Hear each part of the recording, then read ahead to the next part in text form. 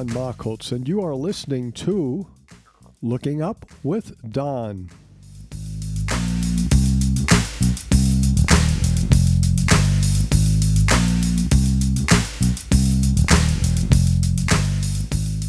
This is the Looking Up with Don podcast, episode number 75 for the week of June 9th, 2021. The related website for this podcast is donmachholz.com. That is spelled DONMACHHOLZ, 2 H's. What's up in the sky this week? As our week begins on Wednesday, June 9th, the moon is a tiny crescent in our morning sky on the way to an annular solar eclipse on Thursday, June 10th. We discussed that solar eclipse last week with eastern Canada, western Greenland, the North Pole, and eastern Russia seeing an annular eclipse. Much of northern Europe and northern Asia and parts of the east part of the United States will see a partial eclipse. By next Tuesday, June 15th, the moon will be 25% full, still a crescent in our evening sky. On the evening of Friday, June 11th, more than a day after the eclipse, a slim crescent moon will be very close to Venus in the evening sky. Venus and the moon together in our evening sky. A challenge worth a try. For the Western Hemisphere, that is, North and South America, the moon will be below and to the right of Venus. Exactly where in relation to Venus will depend upon where you live and when you observe it. As a gauge for distance, there is a 3.1 magnitude star, 1.6 degrees to the west and slightly north of Venus. For many of you, this star is more or less between Venus and the moon. Seen from the east coast of North America, at twilight, the moon will be 3.5 degrees below and to the right of Venus. Now that star, once again, is 1.6 degrees, almost in the same direction from Venus. From the east coast of South America, twilight comes a few hours earlier, and the moon is 5.5 degrees directly below Venus. For the west coast of South America, a few hours later, the moon will have crept closer to Venus, traveling at about 0.5 degree per hour. The moon will be about 4.2 degrees below Venus. And as seen from the west coast of North America, the moon will be even closer to Venus, and some northern locations will see the moon occult the star Epsilon Gemini, magnitude 1.6, which is 1.6 degrees below and to the right of Venus. By the time it is evening in Hawaii, the moon will be passing northwest of Venus at a distance of 1.5 degrees. And when it's twilight in Japan, beyond the international dateline, the evening of June 12th, the moon will be about 1 degree above Venus. Remember, a binocular field is typically between 5 and 7 degrees for handheld binoculars, while larger binoculars have a field of view of 2 to 4 degrees. So most of you can fit Venus and the moon in the same binocular field of view. All this action occurs 20 degrees from the sun, so you need to get out there while it is still twilight. Use binoculars or a telescope. In fact, try finding Venus shortly after sunset. Then see how soon after sunset you can pick up the thin crescent moon as both are heading towards the western horizon. Now, finding the moon on the evening of Friday, June 11th would mean you're seeing the moon about 40 or 50 hours after new moon. Can you do better than that? Can you find the crescent moon the night before on Thursday, June 10th? Depending upon your location, this is 14 to 18 hours after new moon. On that evening, it sets only about 30 minutes after the sun. But give it a try. If you find it, good for you. If you cannot see it, then you will understand the difficulty met by those who find it only 12 hours after new moon. The moon continues through the evening sky, and on Sunday, June 13th, the moon passes north of the planet Mars. But by this time, Mars is dim, magnitude 1.8, so this will not really be a spectacular event. Saturn now rises late in the evening, followed an hour later by Jupiter. Will you be able to see the International Space Station this week, which for our purposes begins Wednesday, June 9th through Tuesday, June 15th? This week, we have 5 zones. All you need to know is your latitude. A lot of you won't be able to see the International Space Station this week unless you pack up and move. North of 20 degrees north, and that is most of you who are listening to this podcast, you will not see the ISS at all this week. And most of you won't see it the week after that. From 20 degrees south to 20 degrees north, the equatorial region, the ISS will be in your evening sky for at least the first part of the week, then in your morning sky for the last part of the week. Further south, from 30 to 20 degrees south, the ISS will be in your morning sky for the first part of the week, and in the evening sky for the very last part of the week. From 48 through 30 degrees south, the International Space Station will be in your morning sky for the first part of the week, and then it will be gone. South of 48 degrees south, you won't see the ISS at all. To determine where it will be in your sky, go to the website heavens-above.com and enter your location, then click on ISS. You can also find at heavens-above.com the location of almost any satellite. Periodic comet 7P Pons-Winnicky is still in our morning southern sky, now about 10 degrees south of Jupiter. In the past week, it outburst in brightness twice, once reaching 10th magnitude. Comet 7P Pons-Winnicky is plotted on podcast 74, map 4, and positions at his right ascension and declination are on podcast 74, comet positions. Now for the astral class, using star charts. In the early 2000s, I wrote an astronomy article each month for a new publication called the Colfax Area Express, Colfax, California. This is something, by the way, that almost any of you could do. I discussed the sky for that month, the planets that are visible, upcoming eclipses and meteor showers, and the dates and the locations of our public star parties. I also included an all-sky star map showing where things are in the evening sky. After a few months, the editor contacted me and said the column was being well received with only one complaint. That complaint? The east and west on my star maps were reversed. Most Earth maps we have north at the top, south at the bottom, west at the left, and east at the right. These maps are oriented as seen from above the Earth, looking back towards the Earth. Well, in that case, west is to the left and east is to the right. But a star map is different. We use it from Earth facing the southern sky. In this orientation, west is on the right, not on the left, and east is on the left.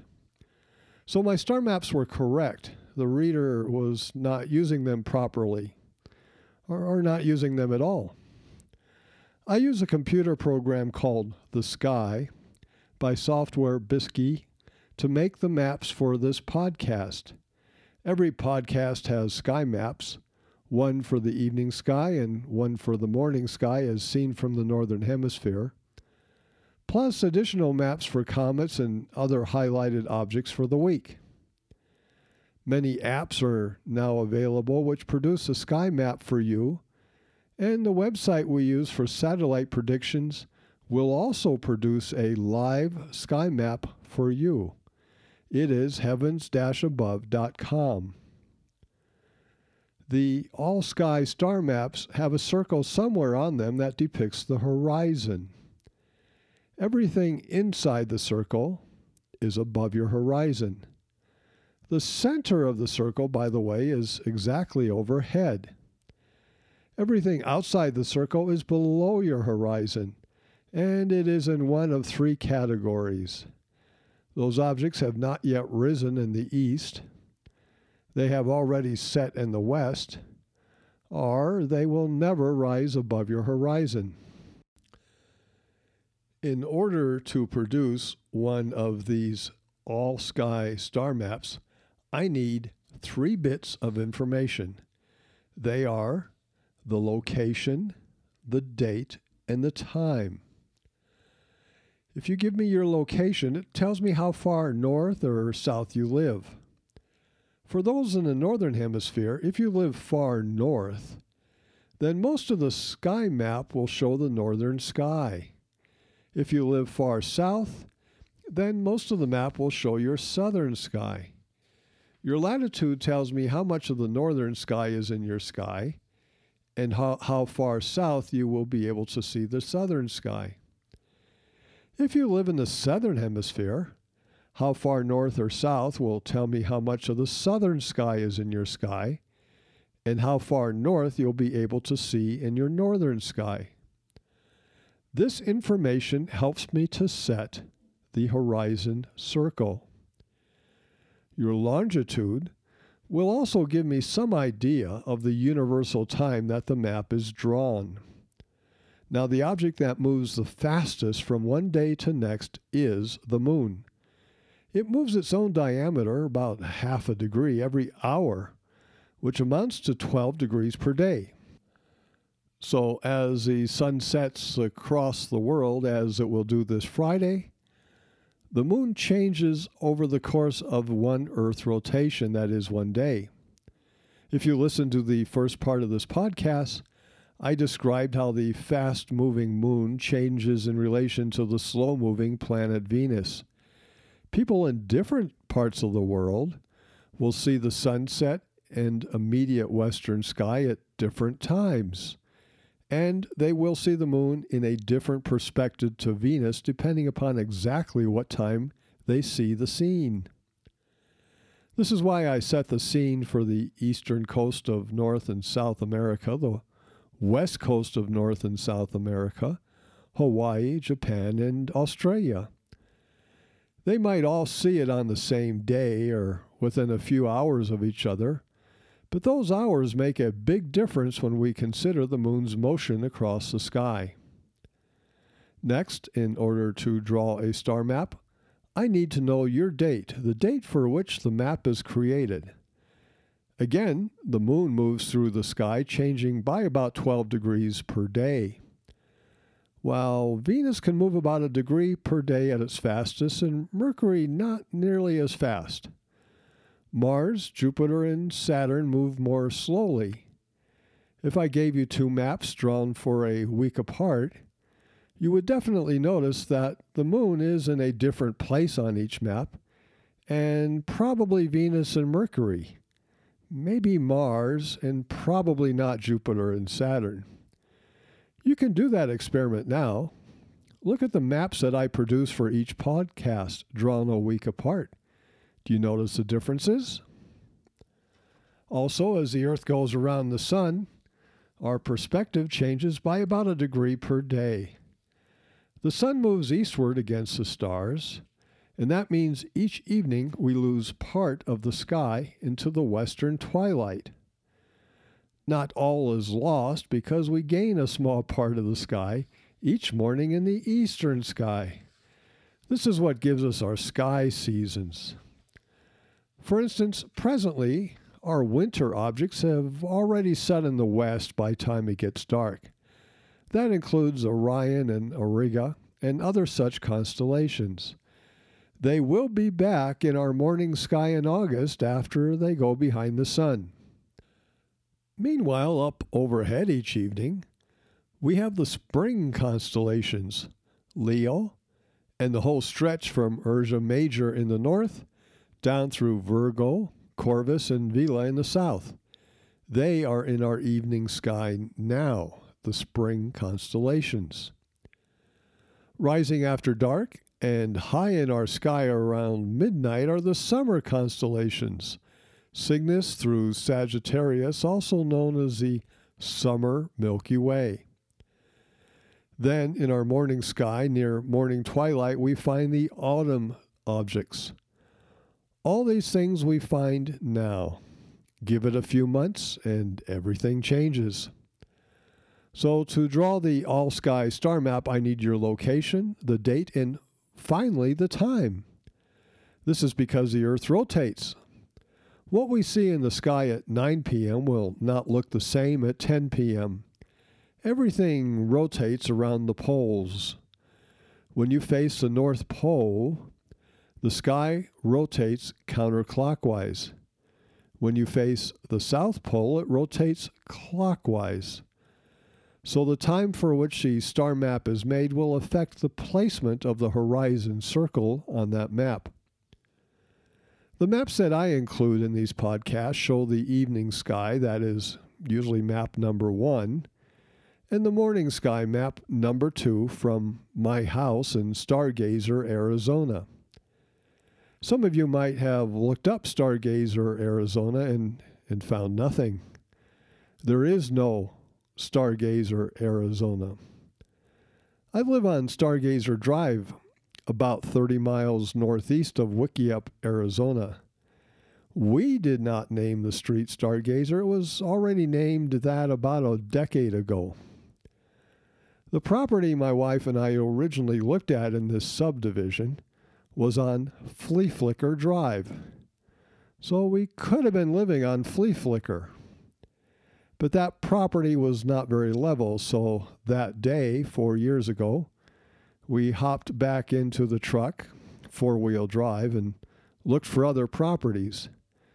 That 3-mile drive took us to the southeast corner of the subdivision where we found this property, Stargazer Drive. I am not making this up.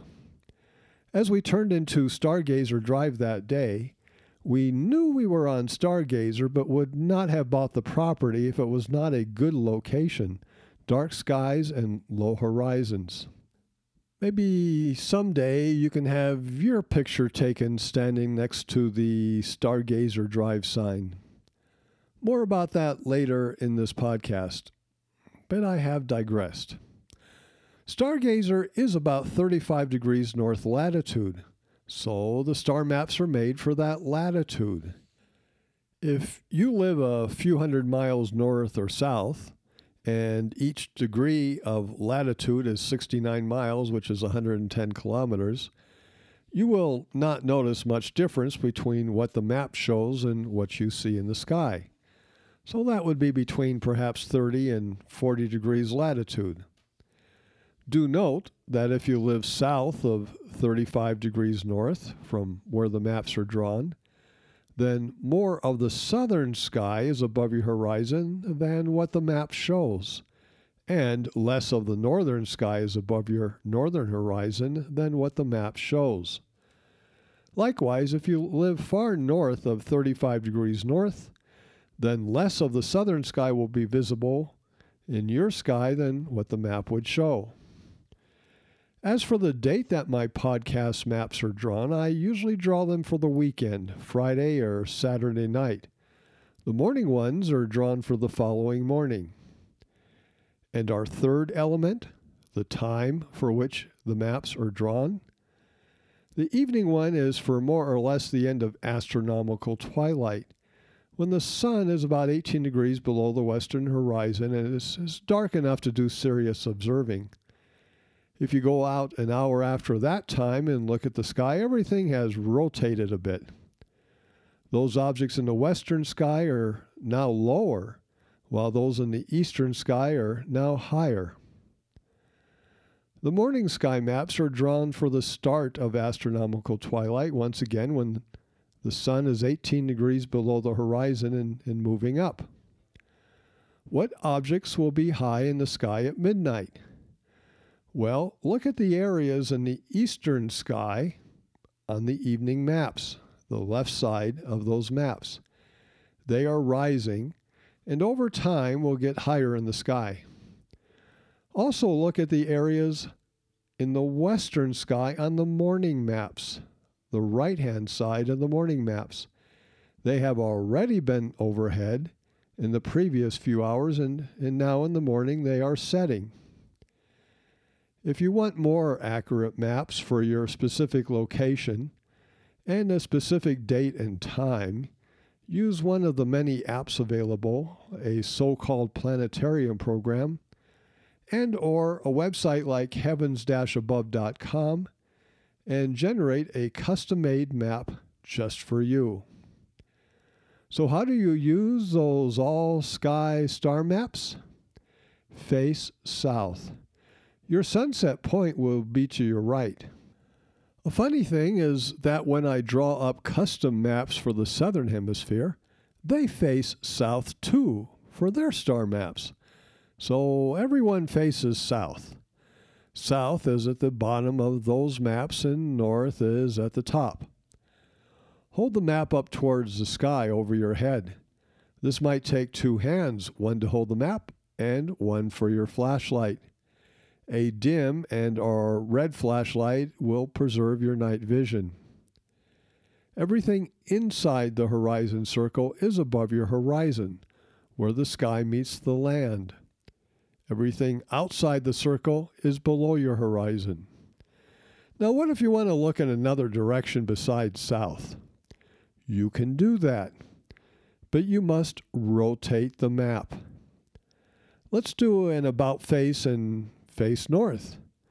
Now you must turn the map upside down so that north is down and south is up on the map.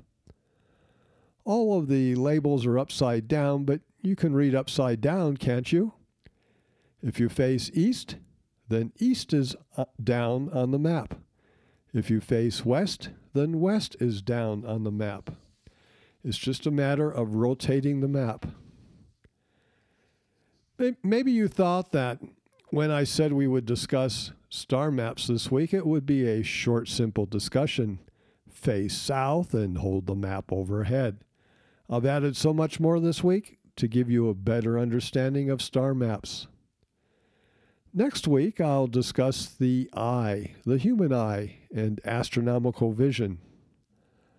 Our highlight object for this week is the globular cluster M5. It is located off of the constellation Virgo, and it is shown on podcast 75, Maps 1, and a more detailed Map 3. Now, for the unaided eye, the other night I saw M5 with the unaided eye. It was not difficult to see. It's magnitude 6.2 and 10 arc minutes in size, which isn't much different than M13. If you can see M13 in Hercules, then you can probably see M5. Give it a try.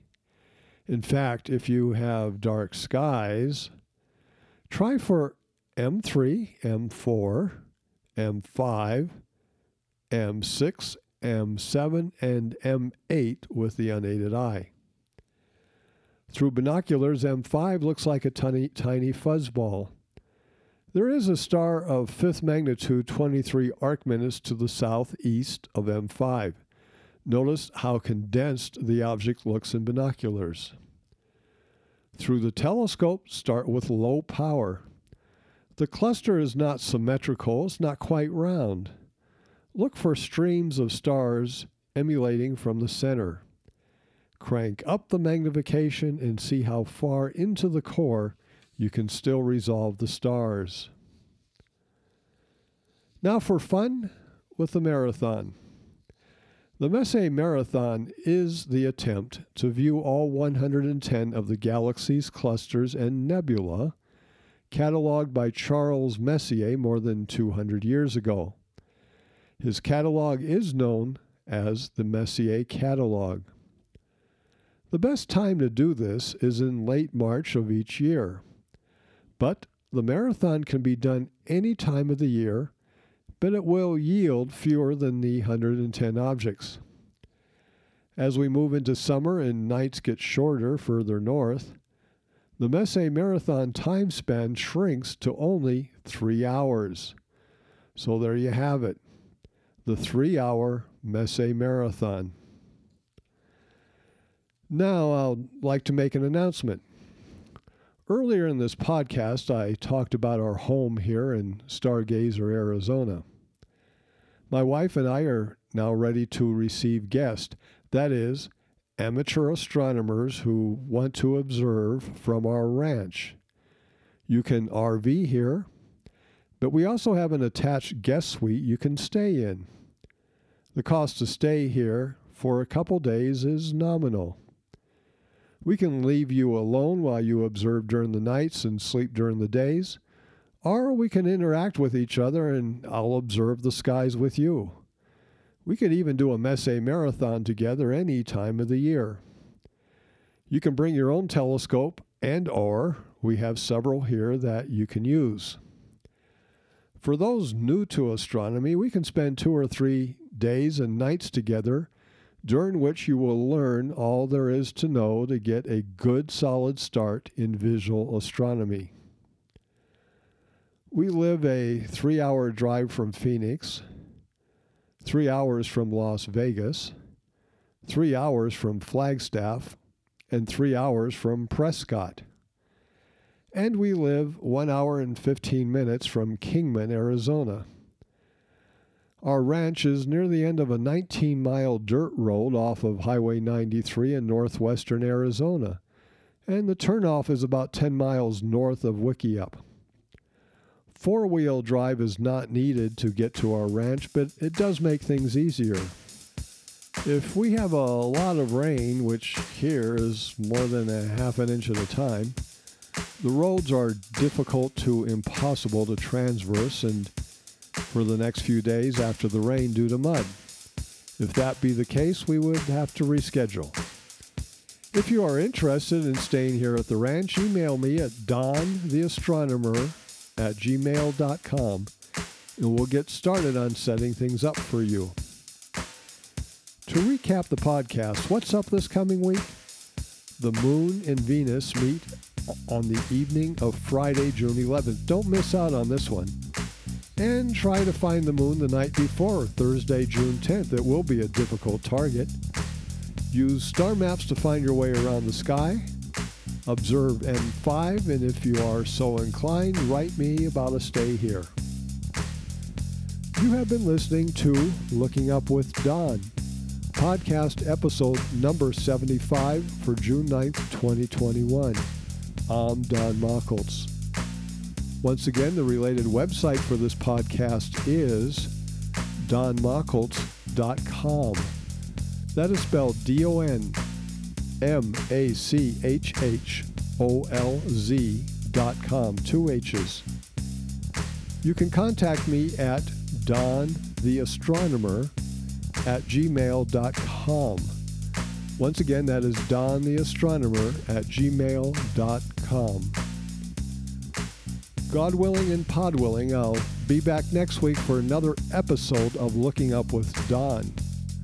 We'll learn about the eye and how it sees in the dark. All that and more. Thank you for listening. See the sky this week. I'll see you next week.